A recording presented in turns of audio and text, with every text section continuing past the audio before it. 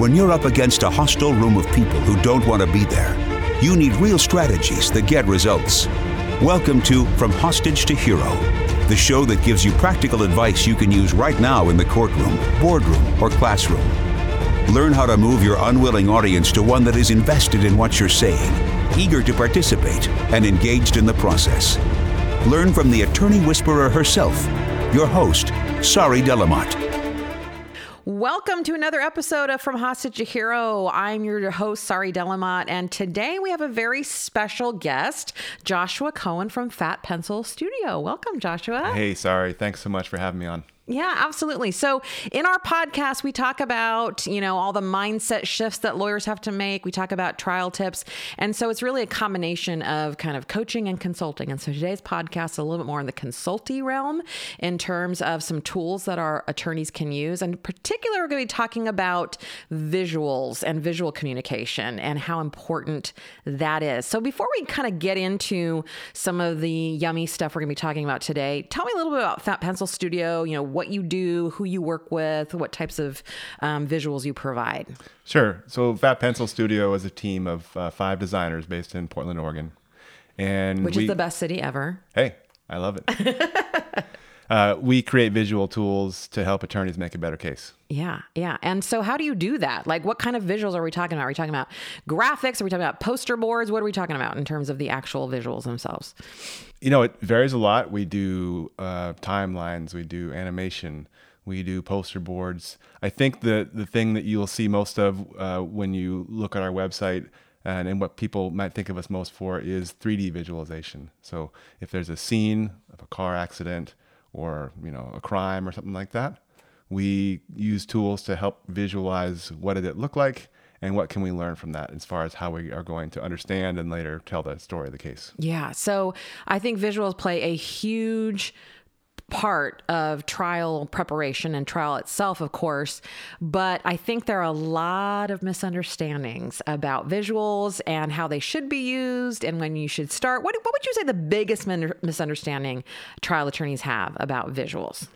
I think the thing that pops into my mind first, because so many people talk to me about this when they're first hearing about what we do, is they say something like, this is really good. It's interesting. I'll call you next time I have a trial. Absolutely. And I guess there's 2 main problems with that. The first problem is kind of a practical problem. When you are preparing for trial, you say you're 3 or 4 weeks out, it's just a very difficult time to add new people to the team. Oh, There's that's so much demand on time. Huge. Right? Absolutely. And so, I think in my mind, this is going to be hard for you to make a call to someone you haven't worked with before to add somebody 3 weeks from trial.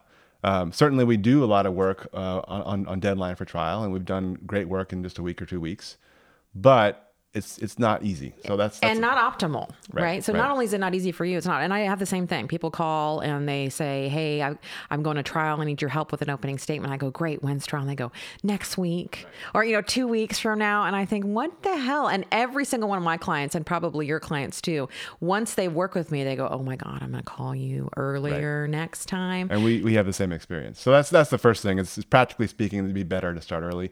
But the other reason, and I think it's a bigger reason in my mind, is more of a tactical reason. And that is because as an attorney, you're going to have to tell the story of your case hundreds of times, if not thousands, depending on the size of the case. And you might be thinking, well, I'm going to tell the story to a jury, and absolutely, you have to be prepared to do that. But before you ever do that, you're going to tell the story to so many other audiences. There's the you're going to have to talk to your client about it back and forth. You're going to have to talk to your staff and your collaborating attorneys. You'll have to at some point reach out to insurance or the other side to talk about the case. There are mediators, judges. So there's all these different audiences you're going to have for the case. And having good visual tools makes you so much more effective at telling that story. And why not have it at the beginning so you can get the most value out of it? Well, I think one of the things too, and you and I have known each other for years, and one of the things I thought was so great and about what you have said and are saying, and knowing this is part of what you do, is that most attorneys, a big misunderstanding they have about visuals is they feel like what they do is they put everything together and then they come to you and they go, now put this on paper, whether we mean paper or not, whatever Right. it means, Sure. make this visual, which is kind of like, they've baked the whole cake and then they put the frosting on the top, right? And what you're saying, and what I think was so amazing about what you said about in terms of visuals and starting earlier, is that visuals aren't the last thing that you do.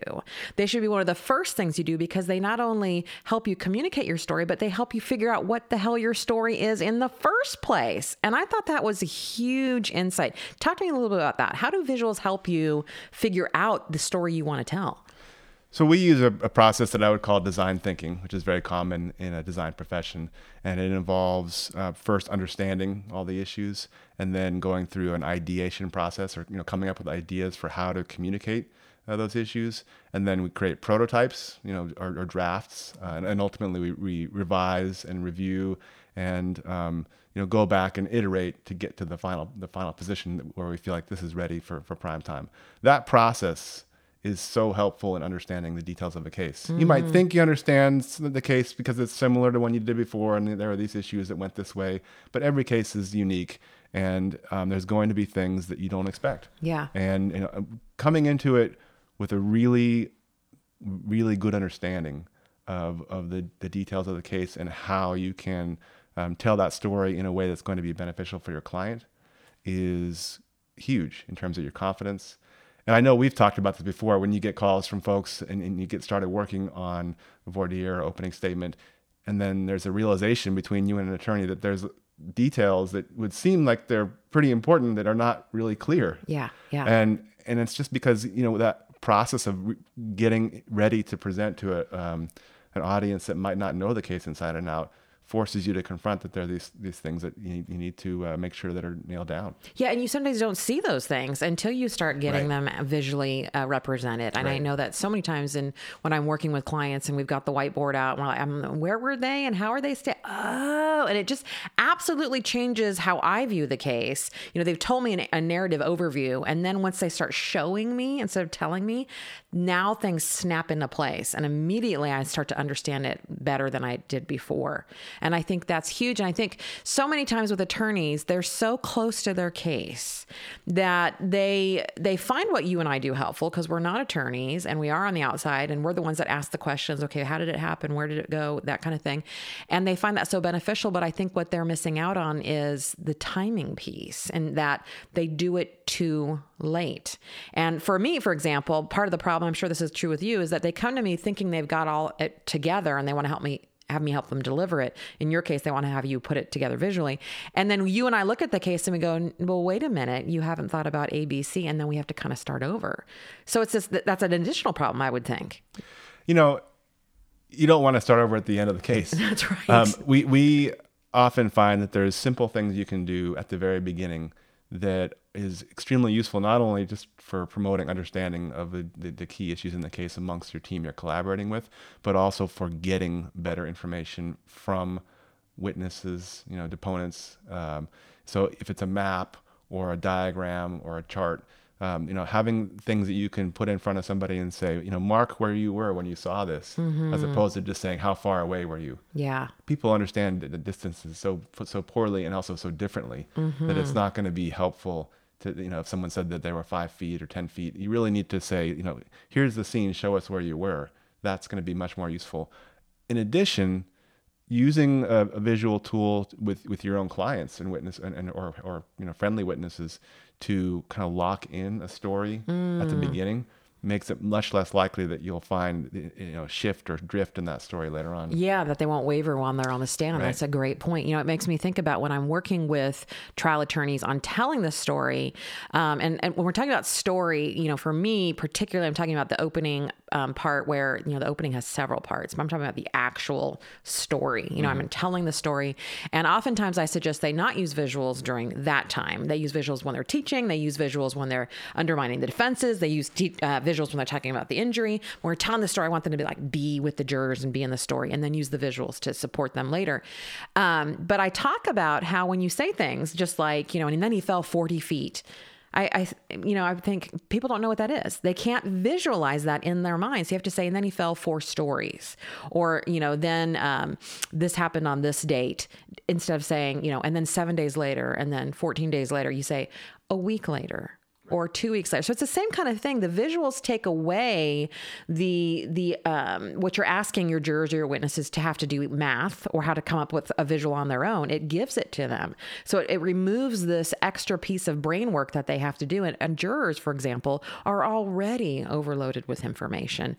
A lot of visuals in a big way kind of carry that burden for them. Right. And you mentioned jurors. I want to bring it back to this since this is the title of the podcast, right?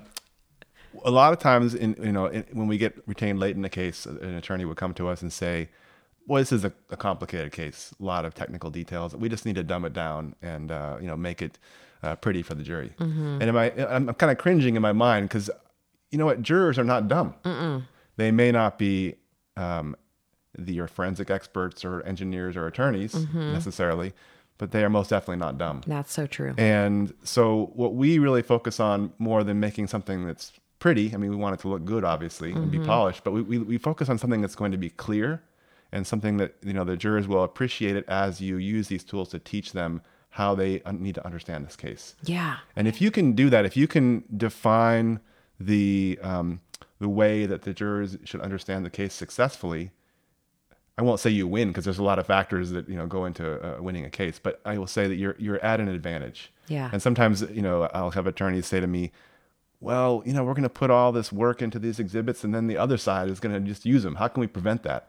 I think, well, you don't need to prevent the other side from using your tools, because if they use your tools, they're essentially, they're saying those are credible. Right. Absolutely. Exactly. That's great. Yeah. Yeah. Don't worry about that. Attorneys so worry about things in many cases that they don't need to worry about. The same thing comes up when we're talking about jury selection and, what if they find out that we think that juror's good and then they're going to, I'm like, just don't worry about it. Just go in and find your people, right? The defense is going to do what they're going to do. It actually doesn't serve you to go and try to be on the offensive, right?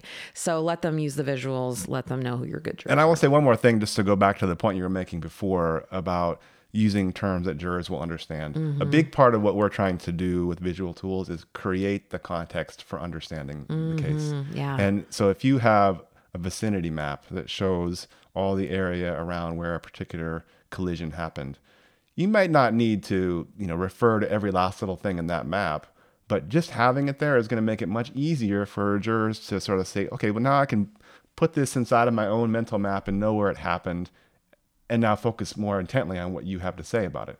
Exactly. I talk about how verbal information is the hardest information to process. Okay. And that when you are giving information verbally, it's like, laying down a breadcrumb.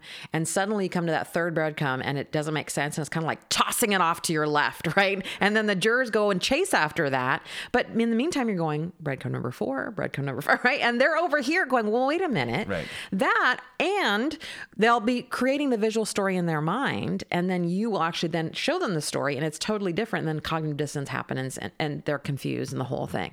So another point for getting the visuals out there early and often so that they have the correct visual so that they can focus exactly what you said on the actual story that needs to be told, not on the details of, well, where were they and how are they standing? And by the way, this works just as well for all the people you're collaborating with on your own team. Mm-hmm. And, if you're out on your own, practicing on your own, maybe it's not as important because you have all the details in your head.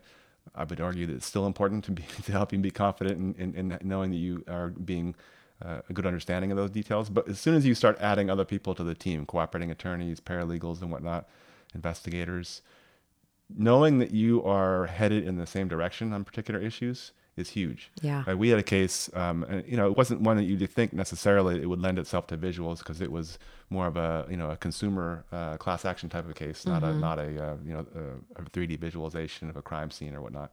But we did some work on illustrating a key concept in the case.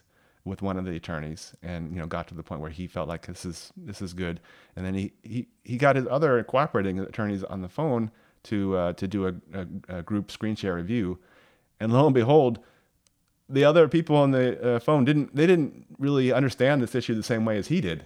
And it was a sort of a revelation. Like, we need to make sure we're going the same direction on this one. Absolutely. And so that was really useful in terms of getting everyone on the same page on the team, and then effective with the mediators and making their point when they went to present it to the other side. What's the number one thing that I constantly hear, and I'm sure you do too, from attorneys in terms of trial prep? Time. I don't have time. I need more time. I wish I had more time. How much time would you save if you guys were all on the same page from the very beginning and not scrambling around trying to make sure that everybody understands the same details in the same way? So there's another way that visuals help you. So let's talk about, when should they start then? If we're saying they're starting too late, what's the optimal time to start? I mean, I've started visuals for demand letters or for settlement offers at the very beginning of a case. I'm not suggesting that we dump $50,000 into a fancy animation on day one, right? Because that would be the wrong level of detail for the wrong time in the case. But there's going to be some tools that will be helpful at the beginning, and also having a visual expert on the team is going to open your eyes to things you might not have thought of, ways to talk about the issues in the case that you might not have known were possible, and will make you more effective, and hopefully eliminate some of those meetings or misunderstandings that would have been dedicated to damage control because something didn't go the way you thought it should. That's great. And same with me. People come back and they go, I'm going to come now before depositions next time, because now I'm going to know what to ask, and I'm going to know how to use this in focus groups. And so same thing. That's wonderful. So we've just been like geeking out on visuals. So what we don't want to do is suggest to our attorney listeners that more is better, right? Let's just shove as many visuals as we can in front of the jury or anyone else. I'm particularly speaking to the jury now, because visuals are the greatest thing ever. So I want to hear from a visuals guy. Is more better? No. Okay, I'm so glad that you said that. Talk to me about that. Yeah, there's a lot of ways that you can look at this. I mean, a really common way I see people having difficult issue with more is in timelines. Let's say you want to make a timeline for a case. Well, you've got a spreadsheet that you build up of 50 or 60 events that are important in some way to the case, and that can be useful for investigation purposes. And then let's put it on a screen so we can get them out there in front of the jury. No, you need to edit. And people Absolutely. Sometimes ask me, what's the best timeline software you could use? Well, my personal preference at the beginning is whiteboard, tape, sticky note. Love it. Then you can write out, and the sticky note's only so big, so it limits how much you can write about each event. You can categorize by color. You can move them around. I'm doing a workshop on this at a law firm next week, and it's really helpful as a way to work early in a case to limit your story down to the things that are absolutely critical to your audience. Yeah, I can't tell you how many times in the opening when we go into the damages section, and then they went and they saw this doctor, and this is what the doctor said, and then they went back to that doctor 2 weeks later, and this is what the doctor said, and then they went over to this doctor, and that's all on a timeline. I'm like, oh Lord, help us. This is not essential. And even some of the cool visuals that are like super cool, I make my clients defend them to me. I remember we were night before trial with a particular client, and he's like, oh cool, look at this visual we're going to use in opening tomorrow. And I said, why are you using it? And he's like, because it's cool. Yeah, and I'm like, no, we're not using it. Because when you put something, I'd see if you agree with me on this. When you put something on a visual, you make it important. And if you make everything important, then nothing's important. Right. So that's the other side of the, what's too much. Mm-hmm. You don't want to do something because it's cool. You want to do it because it's clear, number one. Mm-hmm. And number two, because it is directly building up the narrative that you need to tell this audience. Mm-hmm. And that's the question that I often will ask people at the beginning of the case is what do you need to tell in your story to be successful? Mm-hmm. So when you go and share that story, or in this case, show the story, if you're using visuals, do you need to have every last little thing be a visual? No. Yeah. What you need to do is figure out what are the most important things that a jury needs to learn from you, and what are the fewest number of visuals that you can use to be effective in that manner. I love that a visuals person is saying this, because I think attorneys think we've been taught, or at least in the last 10, 15 years in the trial consulting world and in the books that have come out, that visuals are the way to go, right? Visuals are so important. And I would agree with that visuals are so important. But then I will have clients come through our studio classes, for example, and ahead of time send me 150 point slide deck, 150 slides and a slide deck and a PowerPoint for a 20-minute opening. And I'm thinking, what the heck are you doing? This is just overkill. So I think we tend to go on the other side and go, oh, visuals are the way to go. Let me shove in as many as possible. And, in terms of the nonverbal piece, I always say to my attorneys, I said, look, the jurors can look only one place at one time. I don't know of anyone who's able to train their one eye on one thing and one eye on the other, right? So it's one thing at a time. So they can either look at a visual or they can look at you. If your entire opening is visuals, you will have never made any eye contact with the jury the entire time. It's got to be a balance between connection with them and telling stories, and then illustrating the story or clarifying a point with the visual. And it's a back and forth. Right. What would you say about that? I mean, we do a lot of slide decks for people. And what I always like to tell people with slide decks, whether you're using PowerPoint or some other tool to create your slides, is that they don't have to be boring, but ultimately you don't want to put all your speakers' notes on the slides and have so many. I mean, you really want to just have sort of one slide, one issue, lots of images, and almost no text. So that it acts not as something that people need to be paying attention to so they don't miss anything. It just acts as sort of context for the presentation and the you're giving a speech essentially. Well, and you want them to pay attention to you. Exactly. And I think that's why people being attorneys use the PowerPoint and have so much on there, because they use them as speaker's notes. Right. And so what I suggest to all my clients is to stop thinking you're ever going to memorize the whole thing. And the flip side is not to put everything on your PowerPoint. The flip side is to recognize that you could talk about your case right now for 3 hours without notes. You know that. I know that. They know their cases. They know them well. They just need to have the self-trust to believe that they can do it in front of a jury. So it's a fear thing when they come in with, 150 PowerPoints and text all over them, because they're like, I'm going to forget what to say. I'm like, there's no way in the universe you're going to forget what to say. And this is a really good link with some of the more recent podcasts that you put out, because I feel like that issue of self-trust, it can be dramatically increased if you know that your case is really well understood. Yes. And you've got a great way to share that with the jury. Which really goes back to understanding it to begin with, which is where visuals come in. So, okay, I'm an attorney. I'm buying this. I'm listening to this. I'm thinking visuals I'm down with it. It's very old language there, but why shouldn't I do this by myself, Joshua? Why do I need to hire you? I mean, can't I just do this on my own? Talk to me about that. Well, I think it's actually something we encourage, is to, how much can you do on your own? Because I think the more you can do, the better. I really encourage the folks that we work with to use the timeline method to do the sticky notes on the wall before you give us stuff to spend a lot of money on having us lay it out 14 different ways.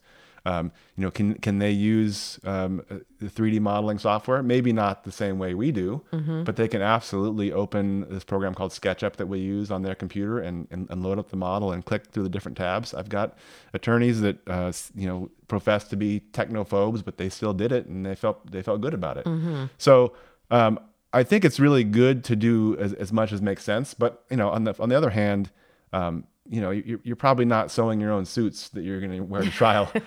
You focus on what Let's you're really. not. I mean, I wouldn't.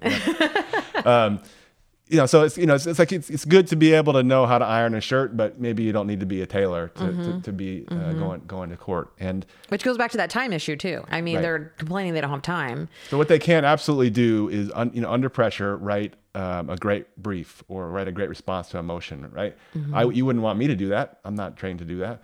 But when it comes to finding people that are really good with creating visual tools, go ahead and get someone that is an expert at that. And then the other side of this piece is not just getting it done under pressure, but also bringing to the table ideas which you might not have even known existed. and saying, this is a way that you're going to be able to achieve some of your goals in this case. Yeah. Yeah.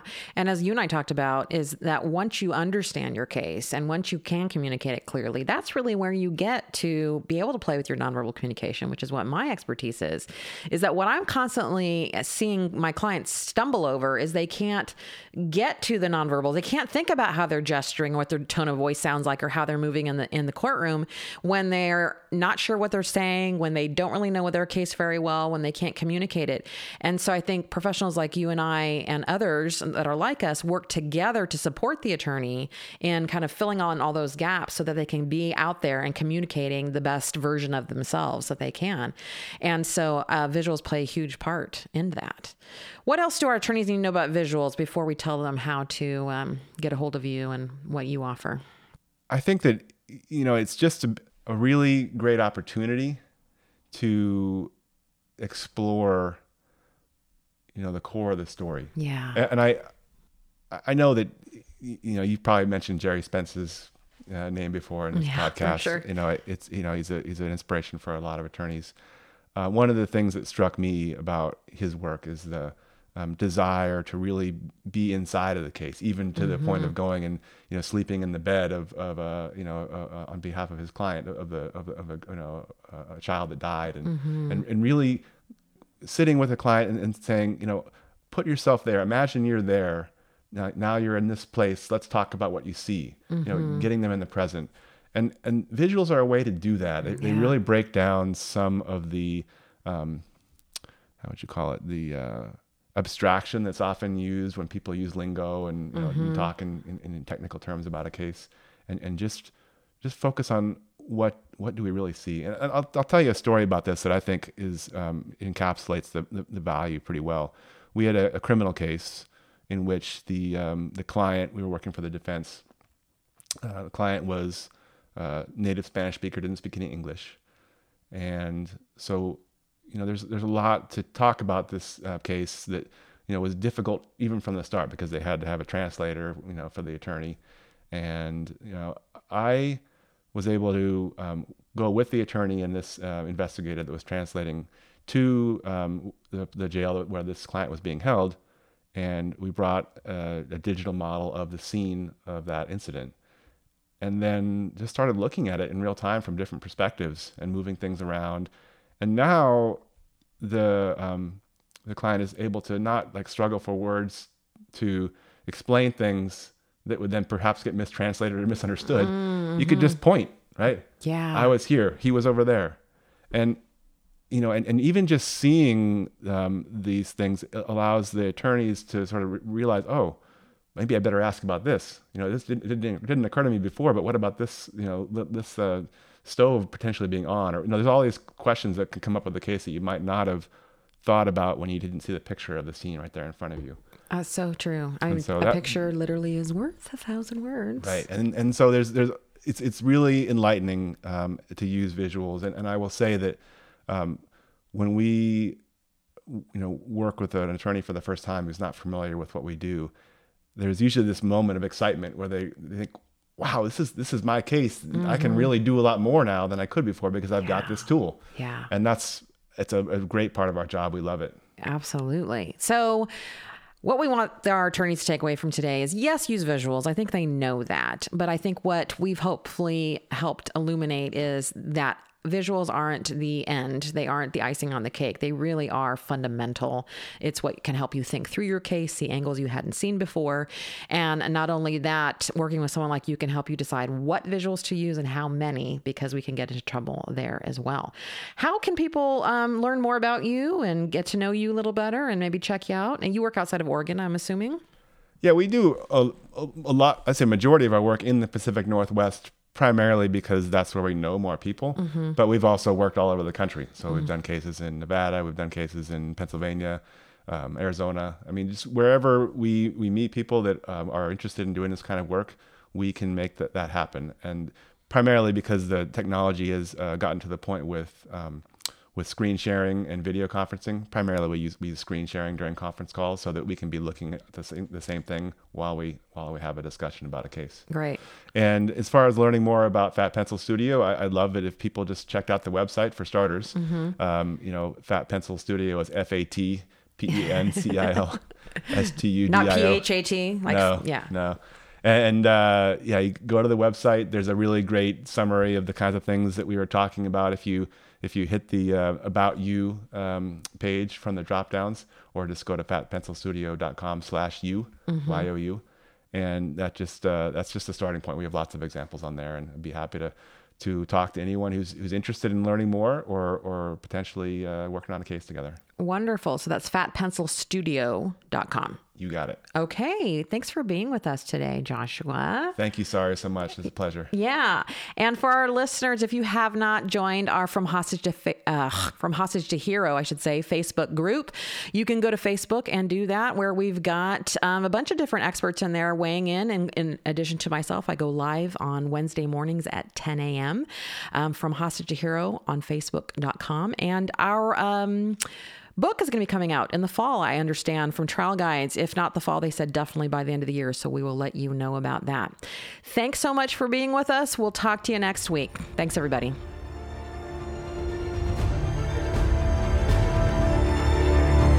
That's it for this episode of From Hostage to Hero. But head to our website, saridlm.com, for other must-have resources from Sari de la Motte.